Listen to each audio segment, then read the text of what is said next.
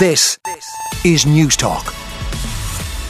Well, a lot of today's cabinet meeting is going to be about how we house Ukrainian refugees long term. It dominates a lot of the papers as well. Front of the Irish Independent, the government is banking on student accommodation during the summer to house up to 6,000 Ukrainian refugees because, of course, a lot of college campuses have accommodation pretty much not used during the summer, and the Irish Independent understands a deal has been reached with universities for 4,500 beds, but that could go up to 5 or even 6,000 beds, so newly arriving refugees will be housed in student accommodation from as soon as next month. And this is all, of course, because capacity at hotels has already been reached, and it's going to be a mix of on-campus accommodation in the colleges and then also private student accommodation which may not be used during the summer. How do we house Ukrainian refugees? Also on the front of the Irish Times, builders will be able to use extended hours of operation in order to ramp up housing production under plans being considered by the government. It's unlikely to be fully signed off, by the way, at today's meeting, so I think Minister Darragh O'Brien will just go in and brief ministers. Currently, local authorities restrict building operation in some areas outside of specific times. So this is one of the measures that builders will be able to do to try and ramp up housing there for Ukrainian refugees. Also at Cabinet, we're expecting that Minister Michael McGrath will highlight the importance of achieving value for money in the humanitarian programme for Ukrainian refugees, according to the Irish Times. Also on the front of the Irish Times, not surprisingly, Twitter takeover by Elon Musk. Twitter's board has accepted $44 billion. It's an awful lot of money, isn't it, for one social media platform, particularly when you see how some of them sort of fade and people no longer find them popular or interesting. It's an awful lot of money to spend on a social media platform. Anyway, they've agreed to sell that off to Elon Musk, handing control of the social media platform to the world's richest man, which is quite an ominous statement on the front of the Irish Times. Elon Musk is all about free speech, he says. So now, of course, the question will be, will people like Donald Trump be allowed back on Twitter, and what exactly does free speech mean?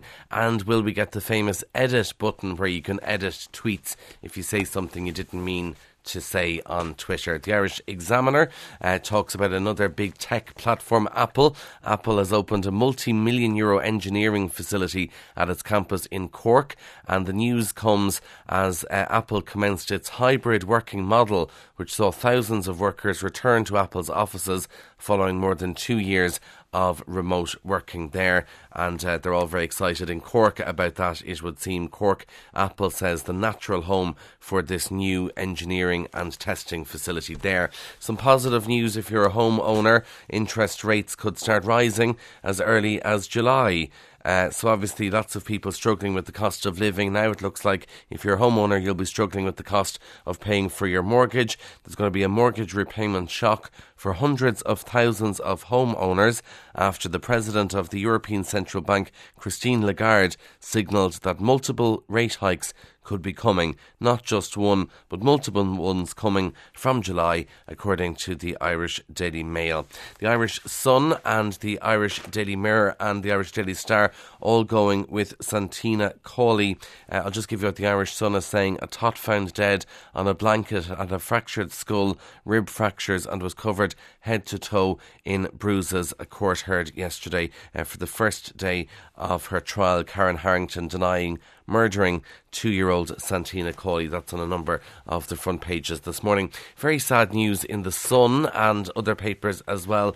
Dickie Rock has been left devastated after his beloved wife Judy passed away with COVID. The 75-year-old wife of the legendary crooner succumbed to a COVID-related illness and passed away in St Vincent's Hospital at around 6 p.m. yesterday evening. Sources say Dickie Rock's beloved wife had been in intensive care on life support for a week after her condition worsened after she was admitted to hospital last month with COVID. Very, very sad news about that. And Dickie Rock is quoted in The Sun from a previous interview he gave saying, "We'd avoided COVID for 2 years, but somehow since coming back to Dublin, he picked it up. I've no idea where, and he passed it on to Judy. Very, very sad news, as we say.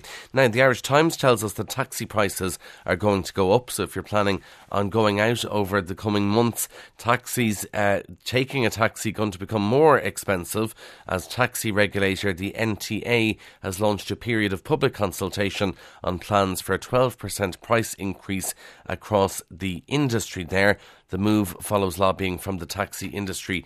They're saying that obviously they need more money because the cost of insurance and fuel has gone up, so they need to pass that on to the consumer. Getting a taxi has already gone up in some areas, though. I mean, a taxi from Naas to Sallins, which you could walk, is about €18, certainly at night time. Now, the Happy Pear, is that what you call them? The food influencers.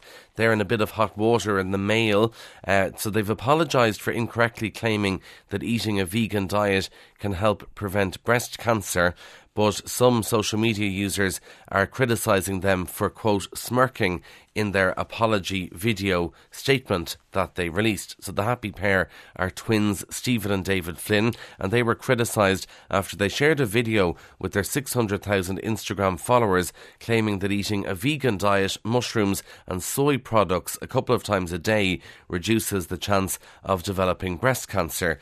And cancer charities once again saying to look only to reputable sources for advice. So then the Happy Pair apologised, but some social media users weren't happy with their apology, and they say that they never represents itself as a medical professional or medical expert. I think the big lesson to take from all of this is the advice from the Irish Cancer Society that don't get your health information from influencers, I think would be the best thing to say about that. Now, final story comes from the Times of London, and if you're working, what sort of lunch break do you get? Well, we're told that the traditional lunch hour is dead because, according to a survey, the average worker's lunchtime break is now 29 minutes. So it used to be that you'd work 9 to 5 and get 1 to 2 off. No longer the case. And apparently even when workers do take a lunch break, a third of them still check and respond to messages in those 29 minutes that they get off.